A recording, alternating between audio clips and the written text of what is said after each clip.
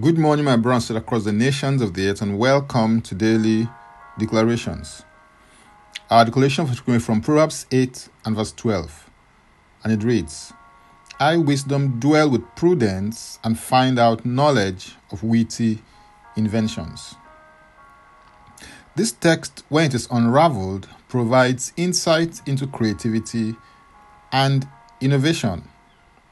In a sense, when the right attitude is displayed and a proper heart posture is conceived, I believe that everyone has in them the capacity to be creative and innovative. Creativity and innovation requires the right attitude, mindset, and heart posture of possibility. The phrase witty inventions, as it is used in this text, implies power of devising, intent, plot, discretion, and a plan.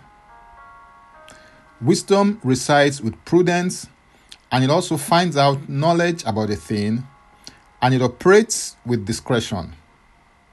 It is in its operation with discretion that causes new devices to be formed or birthed. Although there's a relationship between creativity and innovation, they are not necessarily the same thing. The creative process births new things into manifestation, whereas innovation adapts using what is already available to morph into a new version of itself. However, I'll be using them together as one. There are a number of ways to manifest creativity and innovation. Essentially, it boils down to asking yourself how you can do what it is that you do better. It may be that you want to find out how to do it faster or in a smarter way.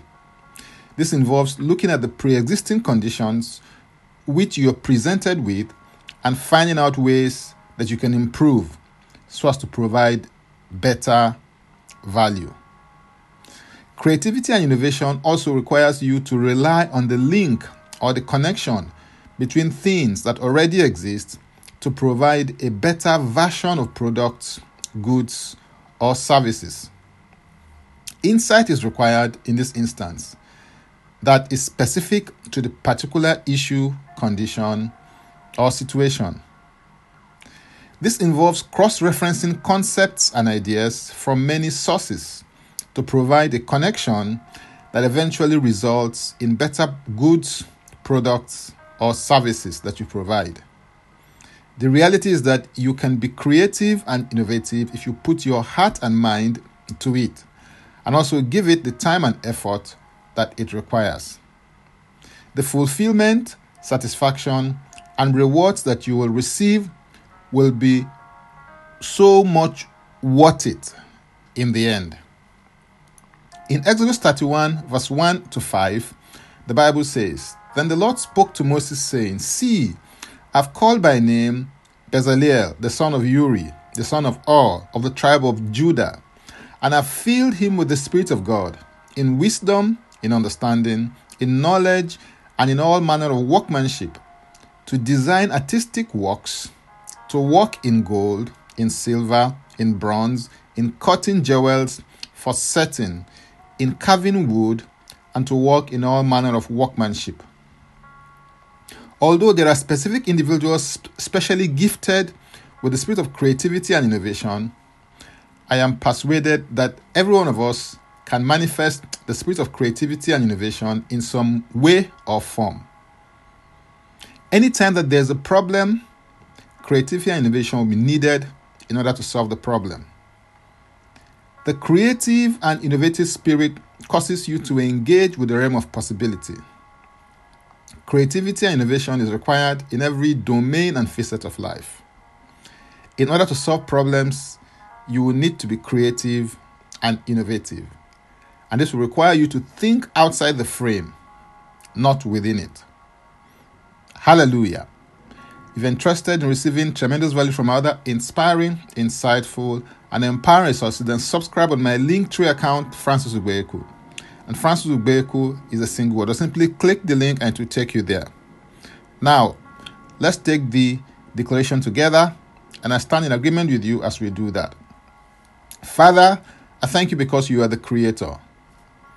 I thank you for the privilege to co-create with you. I declare that I am connected to the creative ability of God in me because I have access to God's intelligence system through the Holy Spirit.